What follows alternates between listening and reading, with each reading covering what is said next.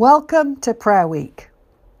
For many of us, the fall can be the busiest time of the year, so it may seem like a tough time to have a week of prayer and fasting.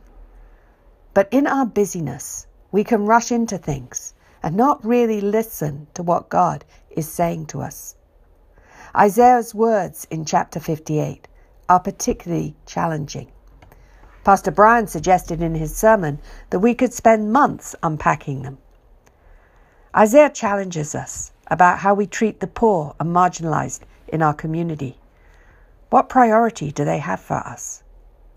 It is possible to be faithful in all kinds of religious practices, but completely miss God's will for our lives. We are inviting you to spend a week looking into this chapter and pondering its implications for your life and for our church. Each member of the prayer team has written one day's material. They are quite different in style, but each is intended to help you think through what these verses might mean in your life. We hope you will choose to share your thoughts in the response section online, and that we can explore Isaiah 58 together as a kind of virtual small group. We're also inviting you to fast this week. Now, this may seem to run against what Isaiah says in chapter 58, verse 6. Is not this the kind of fasting I have chosen? To loose the chains of injustice and untie the cords of the yoke, to set the oppressed free and break every yoke? You may ask, why are we practicing these spiritual disciplines if they are not what God wants? The issue is not with the disciplines themselves, but with our hearts. Why are we fasting, reading the Bible, going to church, etc.? Are we simply checking a box, doing what's expected, practicing religion, or are we truly seeking to draw close to God?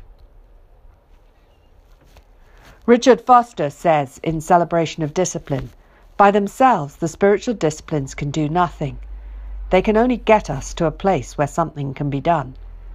God has ordained the disciplines as the means by which he can bless us.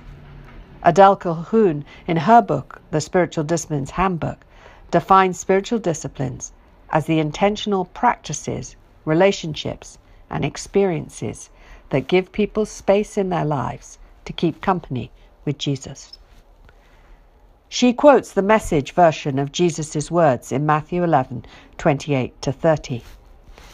Are you tired, worn out, burnt out on religion? Come to me, get away with me, and you'll recover your life. I'll show you how to take a real rest. Walk with me and work with me. Watch how I do it. Learn the unforced rhythms of grace. I won't lay anything heavy or ill-fitting on you. Keep company with me, and you'll learn to live freely and lightly. We pray that as you practice the spiritual disciplines of prayer, meditation on Scripture, and fasting this week, you will find yourself keeping company with Jesus and learning the unforced rhythms of grace.